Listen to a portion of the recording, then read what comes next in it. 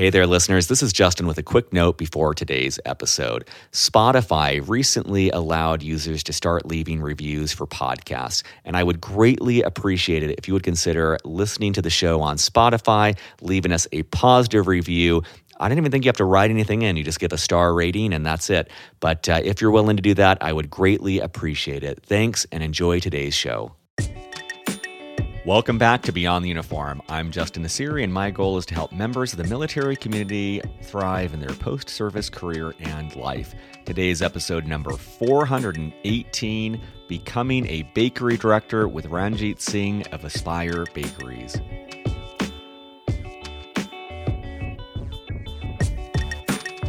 It's a busy job, fancy title, but you manage this industrial facility, right? So we produce artisanal breads here where I'm at.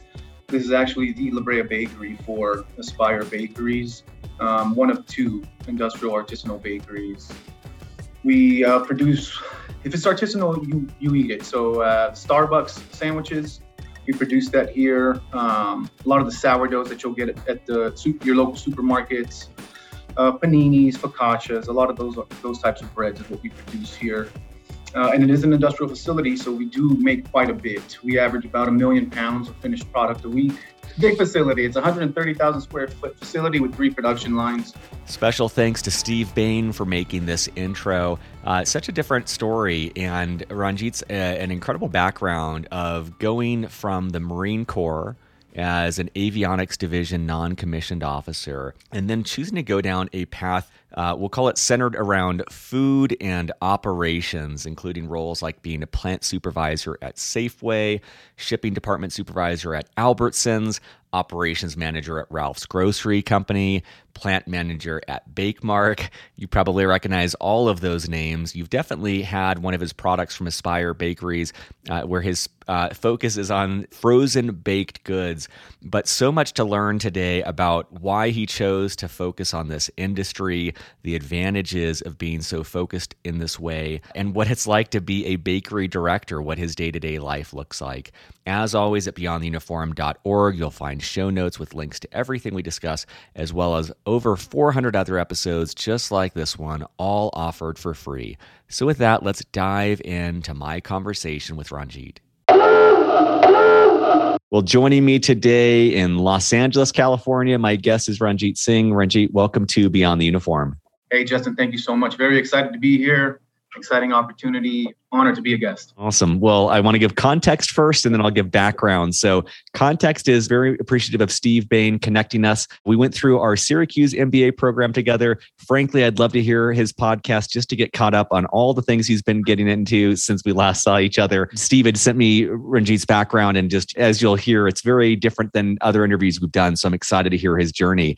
For listeners, I want to give a quick rundown on Ranjit. He is the bakery director at Aspire Bakeries, which is a North American baking company with a leadership position in specialty frozen baked goods. Some of their brands you may recognize are La Brea Bakery, Otis Spunkmeyer, and Oak Run Farm Bakery. Piecing together Ranjit's story from LinkedIn, here's what I know so far. He served in the Marine Corps for nearly 5 years as an avionics division non-commissioned officer.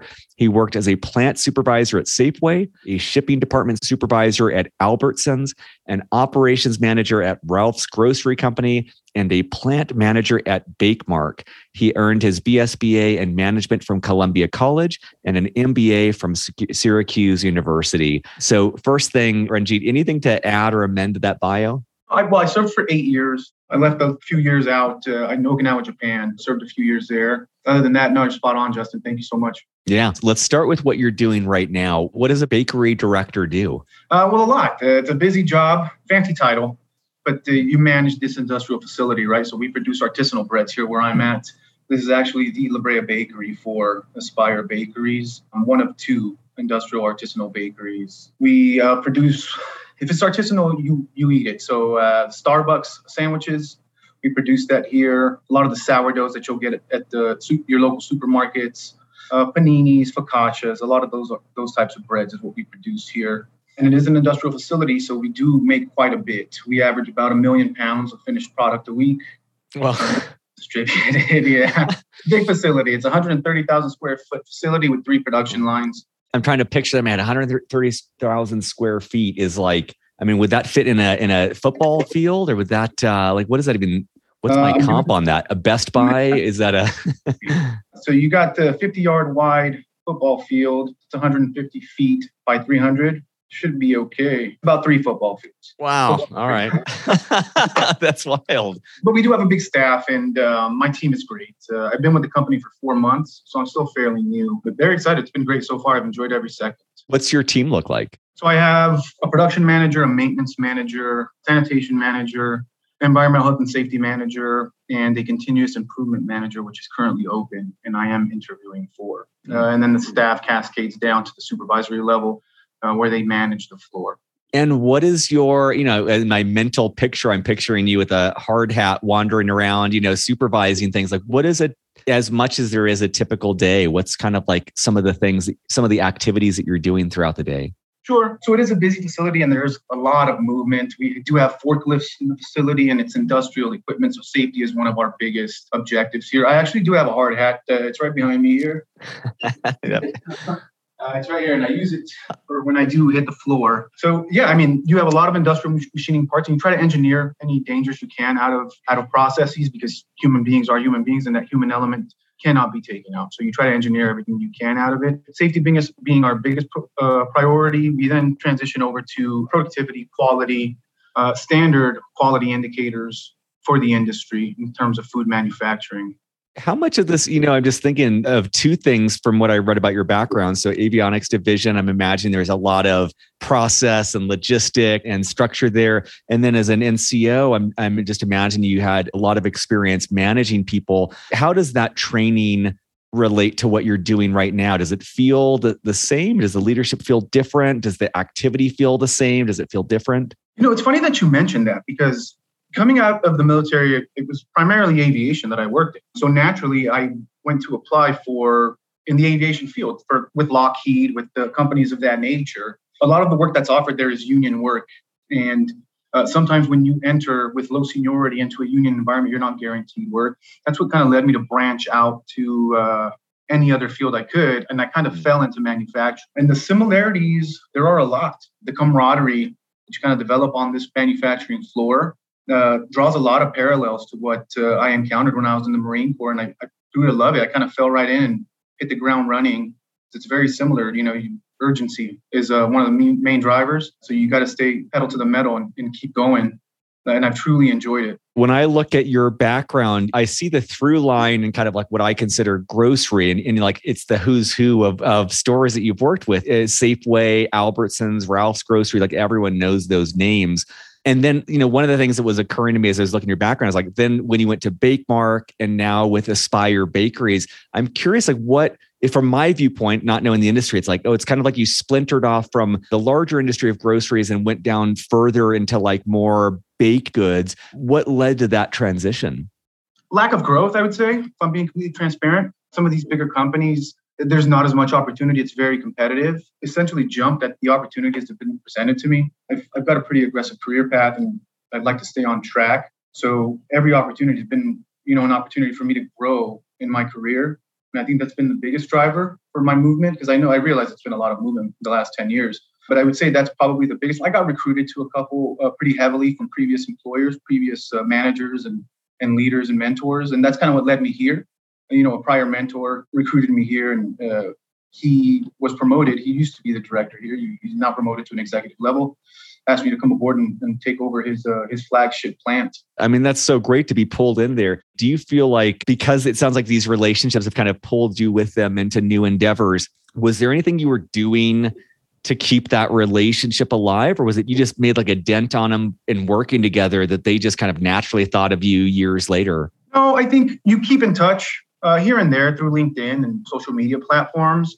But I do think that the relationships you build together while you're together, they do leave a lasting impact. I mean, I'm fortunate enough to have left a positive one. My last 2 moves were recruited by, prior mentors and prior managers. So I think it's a little bit of both. You keep in touch and you're happy for people, you celebrate people. I was really lucky to get this opportunity. And you mentioned this, you are like rapidly progressing and growing. It's clear that you're like focused on cultivating these skills. Do you have a sense of like, where does this go? Is there like a position or a company or type of company where you're like, this is what I'm gunning for? Is it more just open exploration of like whatever seems interesting? What's kind of like the North Star for you? It is a little bit of open exploration. And I like getting to new companies and kind of learning their values and understanding. You get a different point of view once you're in with a company. And I've been really pleasantly surprised with Spire Bakeries. It's a wonderful company. I know I'm only 4 months in, but I feel very comfortable here. And I could see myself staying here for the long term. Unlike any of my other positions that I've stayed at before, you have to get to a place where you're stable in your life.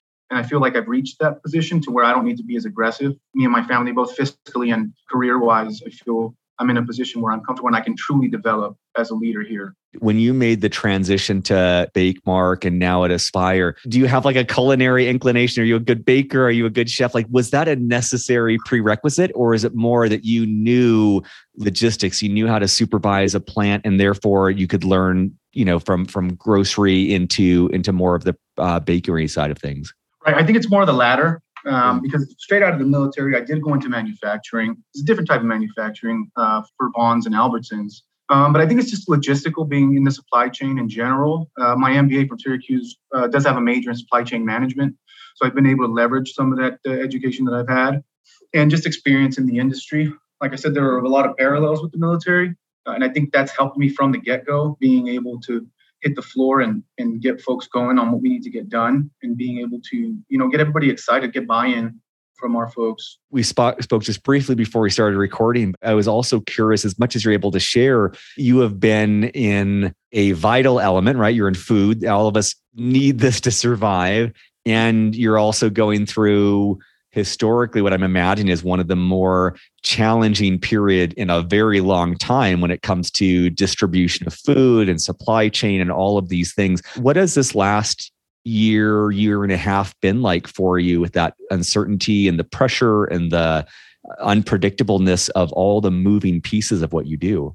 Sure. It's an incredibly difficult situation, one that I've never been in, certainly, and I'm sure a lot of other folks. I think probably the most difficult part for me was that folks had to lose their jobs, essentially. The workforces were depleted down to, my last company we depleted close to 66% of our workforce because there was no demand. Man. So you can imagine those are some pretty difficult conversations you're having with folks. And as a plant manager, you have a responsibility to sit down with each one of your associates, right? Here we have 270. My previous employer, we had about 150. Close to 90 of them, you have to either lay off or furlough. And those are some of the hardest conversations that you can have. Other than that, the supply chain shortages and the workforce shortages, I think we're starting to turn the corner, but we're still seeing that. We're having a hard time hiring folks, just like the rest of the supply chain. What do you like most about the work that you do, and what's one of the more challenging aspects of it?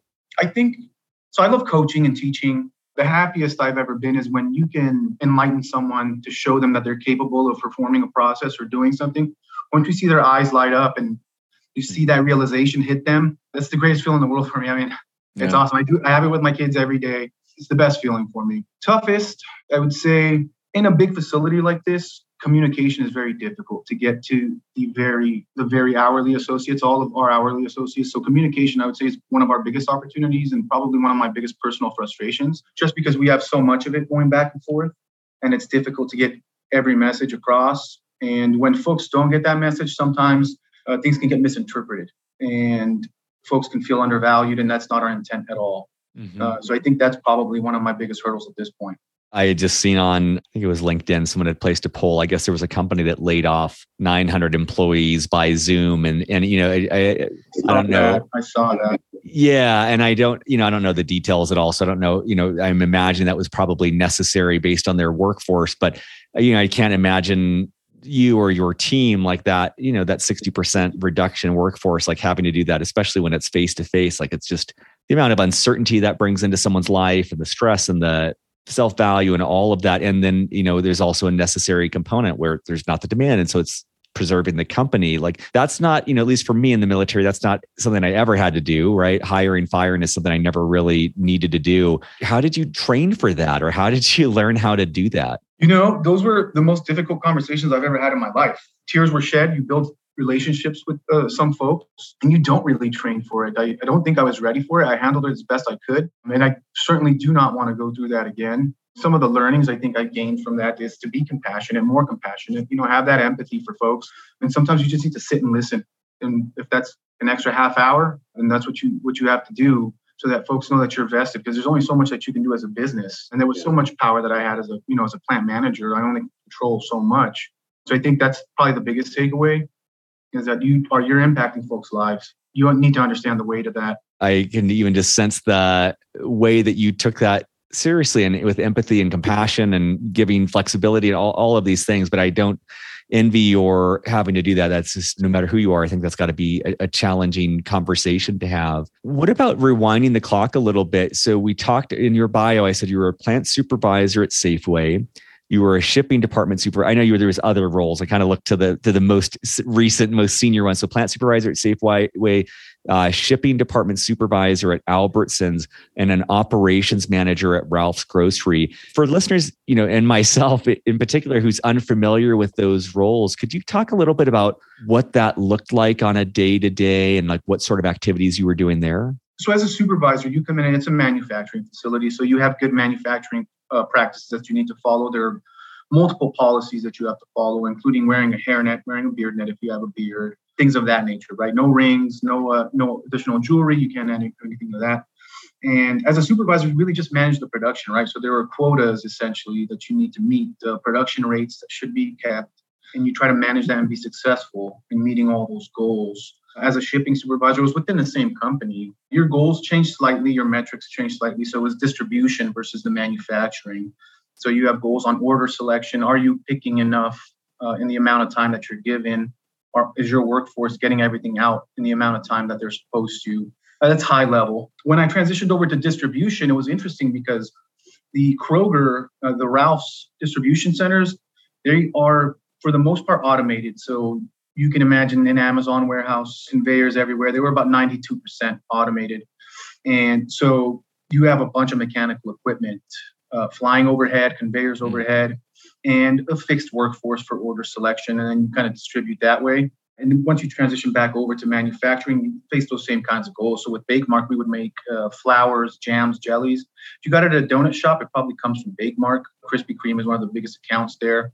And same sort of metrics, right? So you want to get out so many pounds. You have a production rate that machines are rated at, and you're expected to maintain that. What was necessary from coming from the Marine Corps? Like if someone wanted to go in this career path, is there certifications that help? You had an MBA, like I'm wondering if that was helpful. What resources would you recommend to listeners looking at this general type of career path? I think right now is a great time to get into manufacturing, and I personally love it.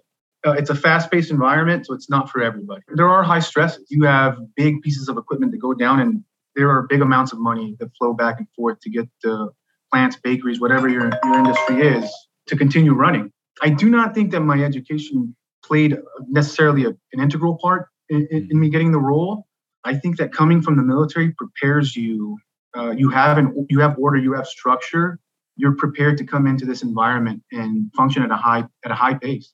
I truly believe that. My biggest opportunity, I think, was probably my conversation style. I was a little bit too aggressive coming out of the Marine Corps. So I had to kind of temper that, get my emotional intelligence in check. Those were kind of the biggest challenges that I faced. I think just coming from the military, you're pretty well prepared to excel. You need to be able to learn, be ready to learn, come in and learn, and you will excel. That's great. You're not alone on that either. I feel like it's such a common theme of the communication and EQ component, and just kind of maybe not strengthening it, but reorienting it to a different population, different norms, different cultures. I was thinking in terms of LinkedIn, and the highest category they have when it comes to company size is 10,000 or more employees. So the other thing I was thinking of with your background is I'm like, okay, you've got Safeway, definitely 10,000 or more employees, Albertsons, 10,000 or more, Ralph's, 10,000 or more.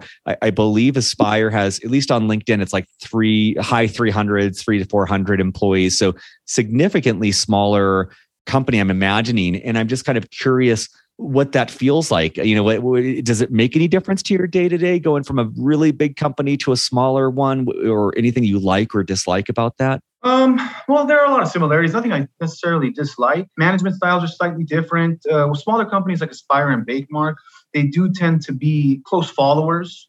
when Albertsons and Kroger are the pioneers in terms of people development, bench strength, the newest innovative functions that you have to perform at your facilities. So I'd say in terms of capital, we probably have a little bit of opportunity. I think that we're along the same lines. We have about 5,000 employees with Aspire. So It's somewhat of a bigger network. There are 15 bakeries throughout the US and Canada, and I've got one. So we don't have the capital as like one of these big companies do. And I think that's probably the biggest hindrance in terms of commitment. And from my leadership and the executive team here, it's been second to none. I think they've been great. If you had like the kind of the dotted line of where things go from here, I'm wondering like what's next? So you said there's 15 different bakeries.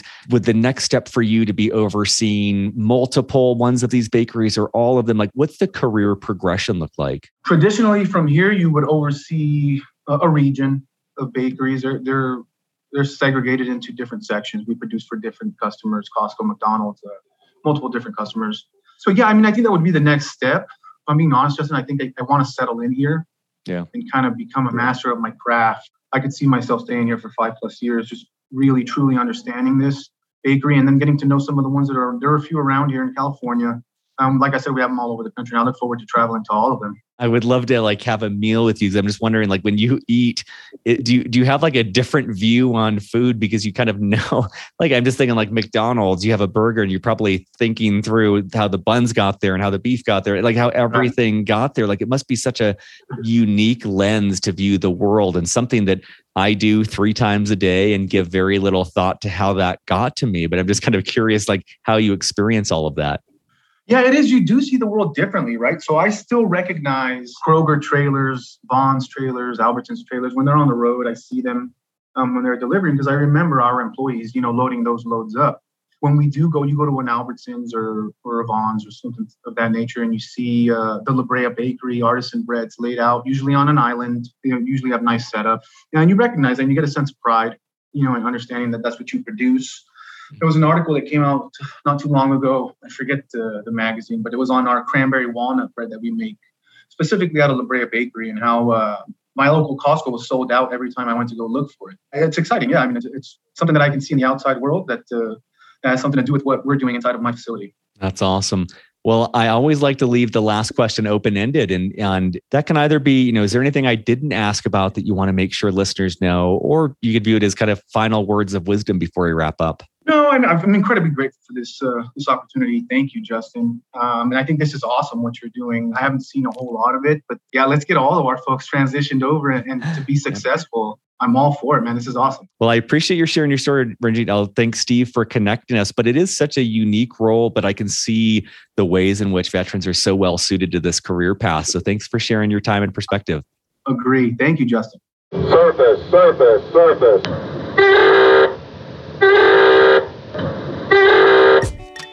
Beyond the Uniform is written and produced by me, Justin Nassiri, with the help from our Chief of Staff, Steve Bain, our editor, Lex Brown, and our Head of Social Media, Janelle Hanf. We are an all-volunteer organization and would greatly appreciate your help in any of the following ways. First of all, spread the word. Beyond the Uniform has over 380 podcast episodes and 15 on-demand webinars, all offered for free. Help us spread the word on social media, at military bases, or whatever gets this resource in front of the men and women who need it. Positive reviews on iTunes go a long way towards this as well. Second of all, sponsorship. Beyond the Uniform relies on sponsorship to keep us going. There is so much more we'd like to do, but just don't have nearly the resources to do it. If you know of a company that would advertise in any way with Beyond the Uniform, please send them our way. Third of all, donations. If you're in a financial position to donate, you can find more information on the support section of our website. At our website, beyondtheuniform.org, you'll find over 380 episodes categorized by industry, functional role, and more. You'll also find both free and for-purchase resources that take a deeper dive on topics related to career growth. Thank you for your support as we aim to help members of the military and their families thrive in their post-military career and life.